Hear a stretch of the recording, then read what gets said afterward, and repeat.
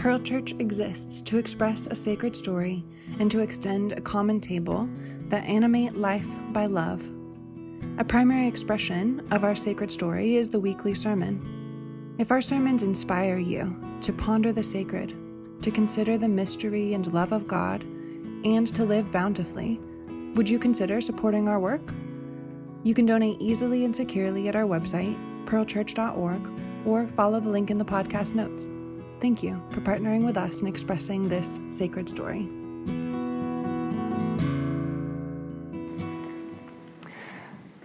God, more and more may we come to know you, not as the one who asks for sacrifice, but as the one who provides.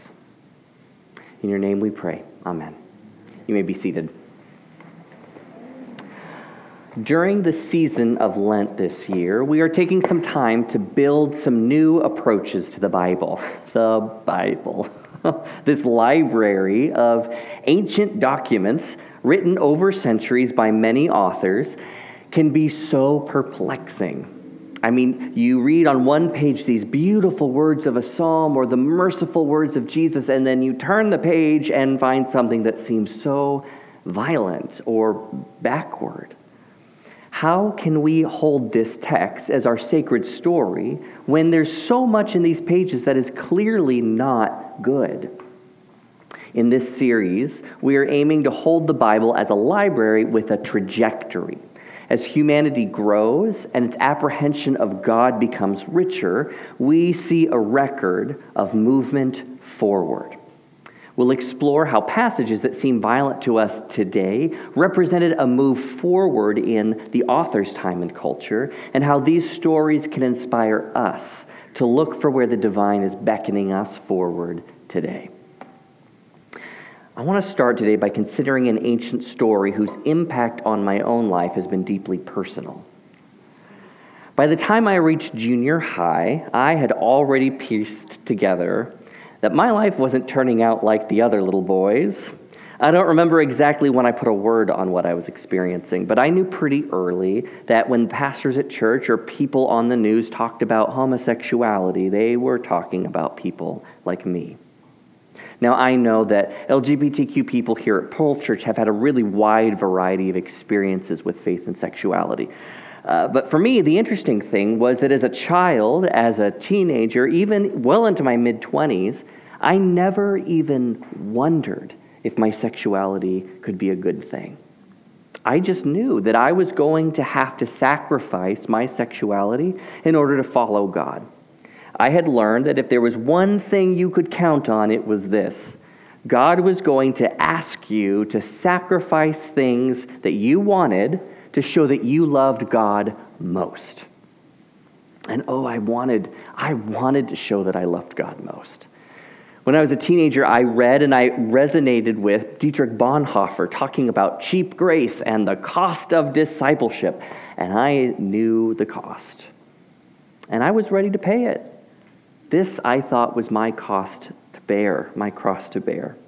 It took a long time for me to unravel all of this. I know for lots of us here, it's taken a long time to unravel these things. We're still unraveling. And while for me the cost was sexuality, I think many of us who grew up in the Christian world shared a similar kind of belief. Maybe for you, the cost of discipleship was that you had to be morally perfect and not make any mistakes. Or maybe you were haunted by the idea that if you were really holy, you would give up everything and go be a missionary somewhere. Or maybe you feared that if you want anything too much, God would take it from you for your own good to keep that thing from being an idol. Whatever the category is for you, I'm sure quite a few of us could tell stories of a time in our Christian past when we believed that something that we longed for deeply and even needed had to be sacrificed to show that we loved God more. And if your church world was like mine in my college years, the more it hurt, the more you proved your faithfulness to God. The question I didn't know how to ask until my late 20s was, is this really what God is like? Does God really need us to prove our love through suffering and sacrifice? I found that question hard to ask because if you read some portions of the Bible, the answer seems to be clearly yes. Yes, this is what God is like. Genesis 22 was a major part of where I got this idea. So you have Abraham. Abraham has been called out by God to leave behind an empire and go into nomadic wandering, and Abraham is longing for a child, for an heir.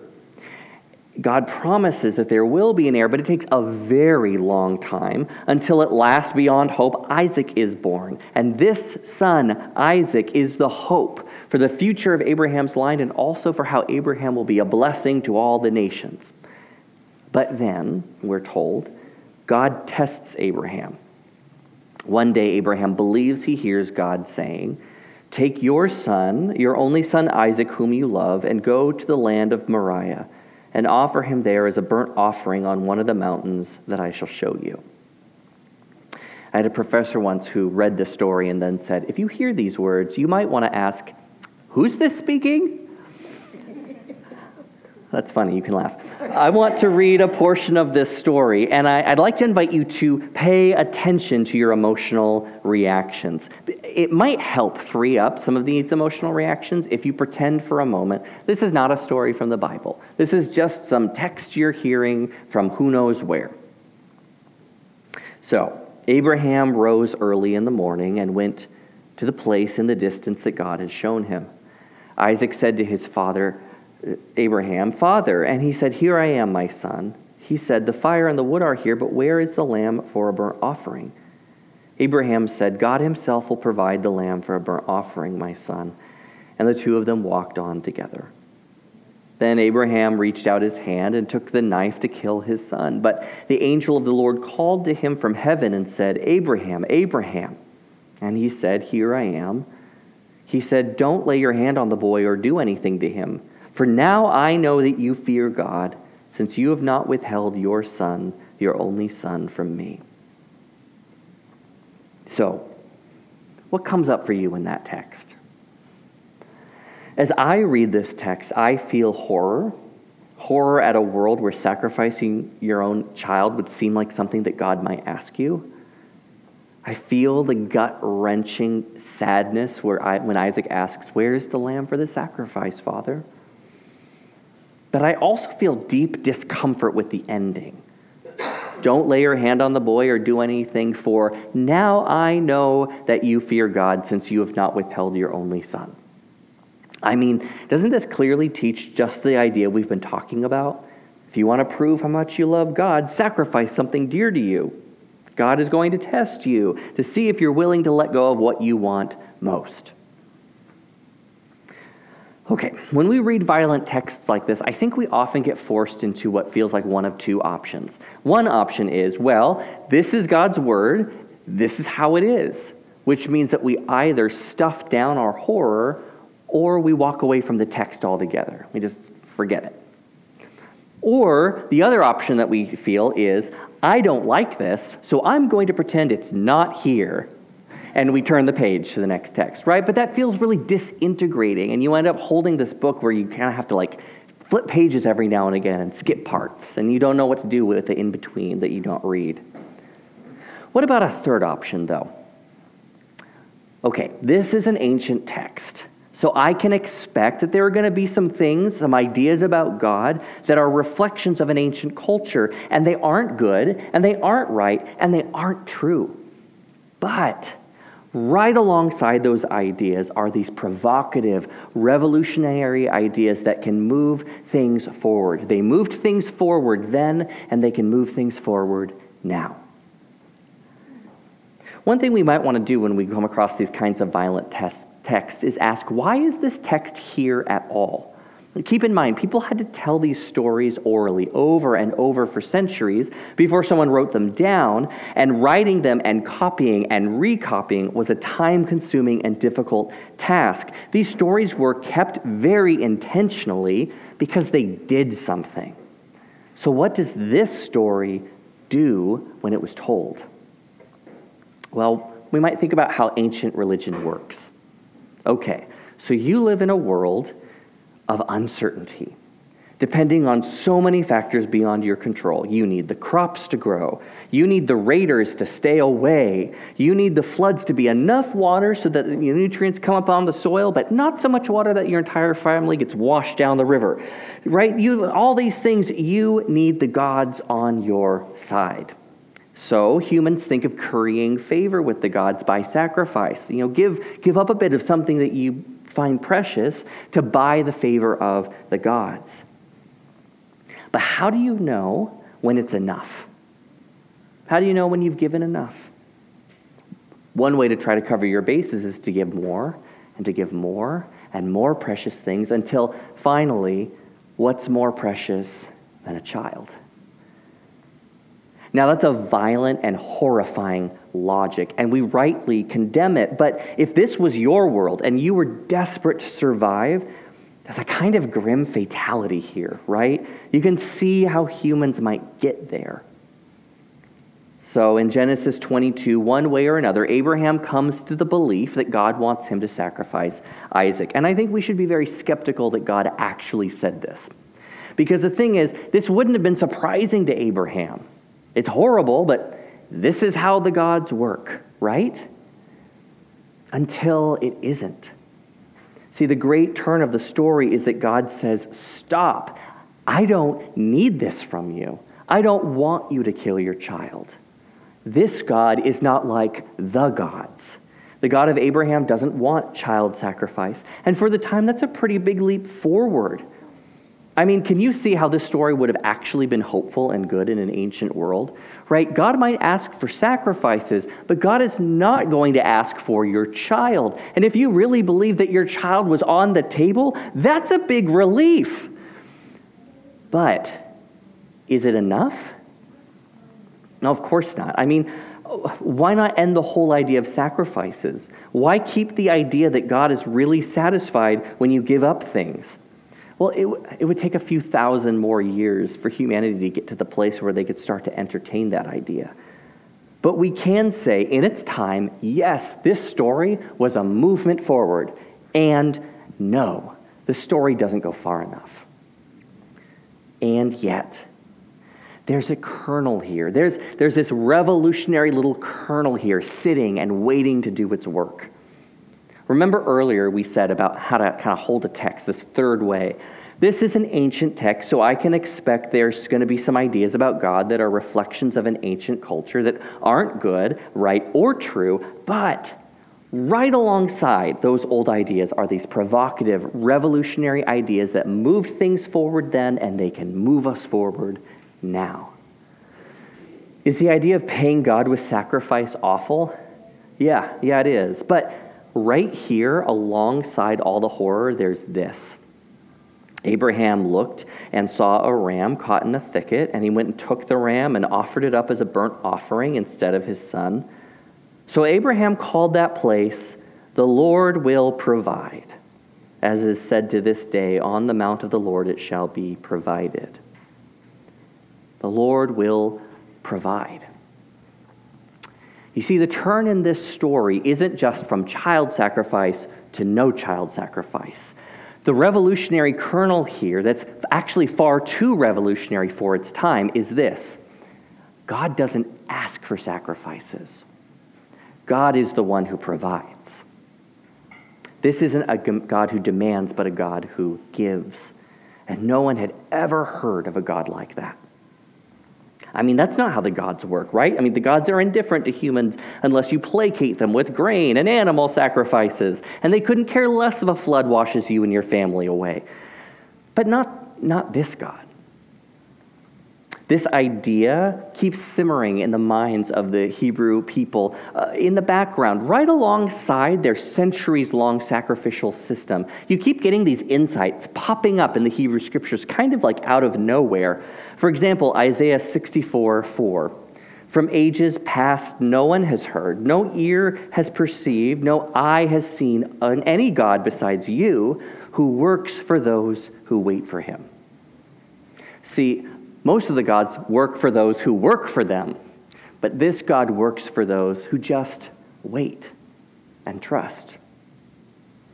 This God isn't served by humans, but works on behalf of them. Or take Psalm 50. Psalm 50, God is talking to Israel, and God says, "Do I eat the flesh of bulls or drink the blood of goats? Offer to God a sacrifice of thanksgiving. Call on me in the day of trouble, and I will deliver you, and you will glorify me." And this is really interesting. Right in the middle of a culture where animal sacrifice is going on daily in the temple, God says, I don't need all of this. Actually, what I want to help you and see you feel gratitude. That's what I want. I want you to flourish. See, this is the revolutionary kernel in the text all the way back in Genesis 22. This ancient violent story also holds the seed of an idea that's still revolutionary today. I mean, what if God isn't asking for anything from you? What if God is actually the one who delights to provide? What if God is actually deeply generous? As is often the case, Jesus picks up on this theme from the Hebrew Scripture and runs with it. And he pushes it as far as the first century Jews will allow him to go, and then a little bit further.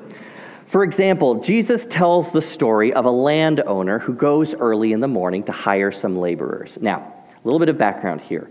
As is the case throughout history, when you have big landowners, the reason they are big landowners is because they pushed economically weaker people off of the land, right? You had small farmers who got shoved off the land, so now you have a big landowner, and you have people who used to have subsistence farming, but they don't have that anymore. Now they're utterly reliant on day wages. They have to work to feed their families. It's desperate for them. So these day laborers are out in the marketplace waiting, and the landowner goes and hires some of them to work. And then a few hours later, he goes back and finds more, and he hires them, and then again and again hires more, until it's 1 hour left in the workday, and he finds a few more in the marketplace and hires them. They go to the field. Okay, it's the end of the workday, and they queue up to get paid. And the landowner pays them last to arrive to the first. And he goes to the last to arrive, these people who've been there 1 hour, and he pays them a full day's wages. And the first people are like, wow, this guy pays a really great per hour rate. And they start doing the calculations about how much they're going to make. But the landowner goes down the line and pays everyone the equal amount, 1 day's wage. Now, if that was you, you probably would be a little frustrated, maybe a little angry about this, right? I mean, that doesn't seem fair. I worked all day long, and did we get the same amount? The landowner says, "Do you begrudge my generosity?"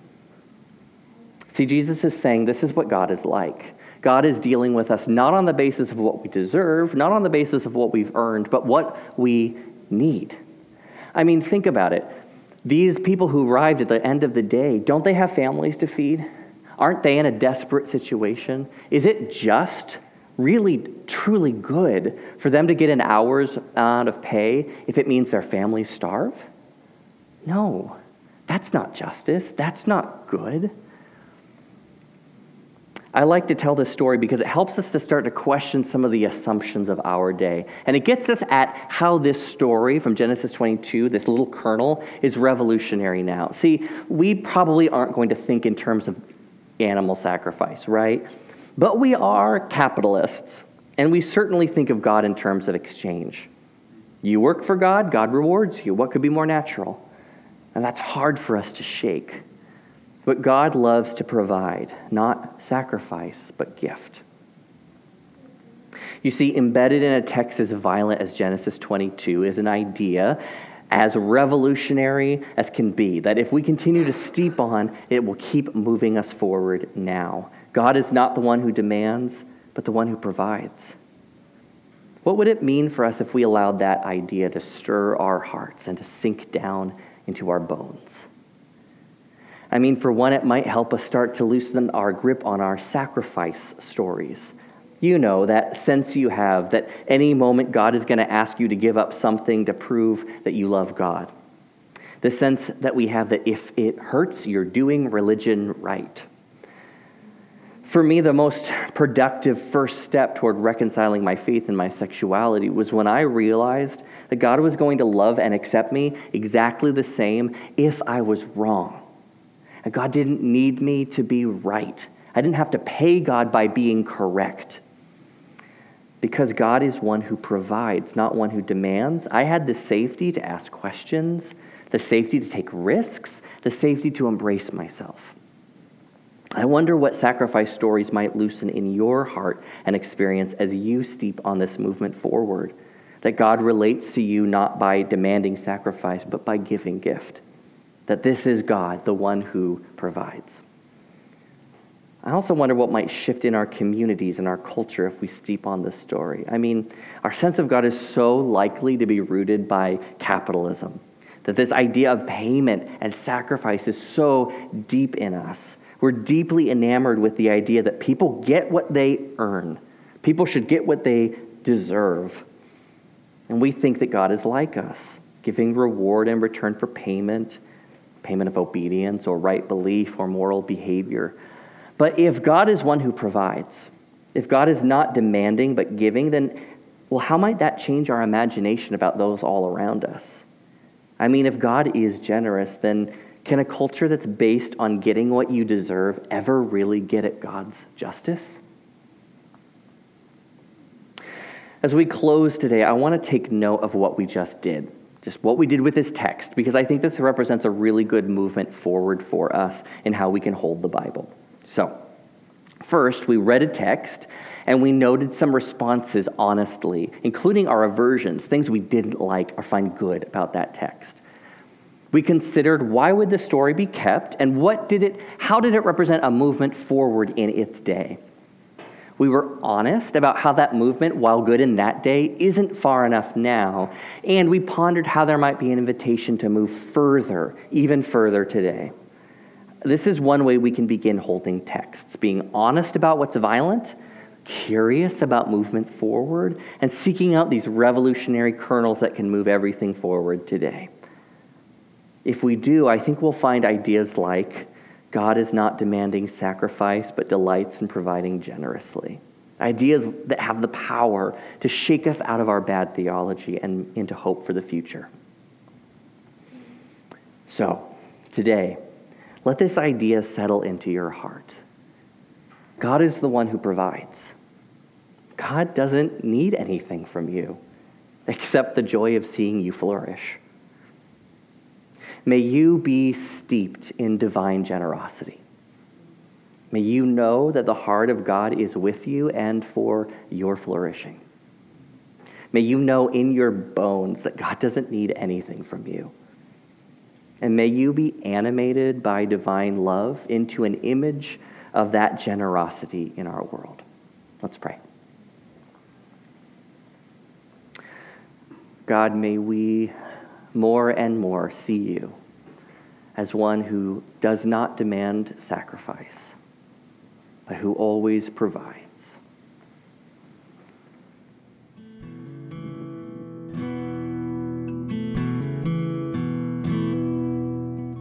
We hope that this sermon inspired you to ponder the sacred, to consider the mystery and love of God, and to live bountifully.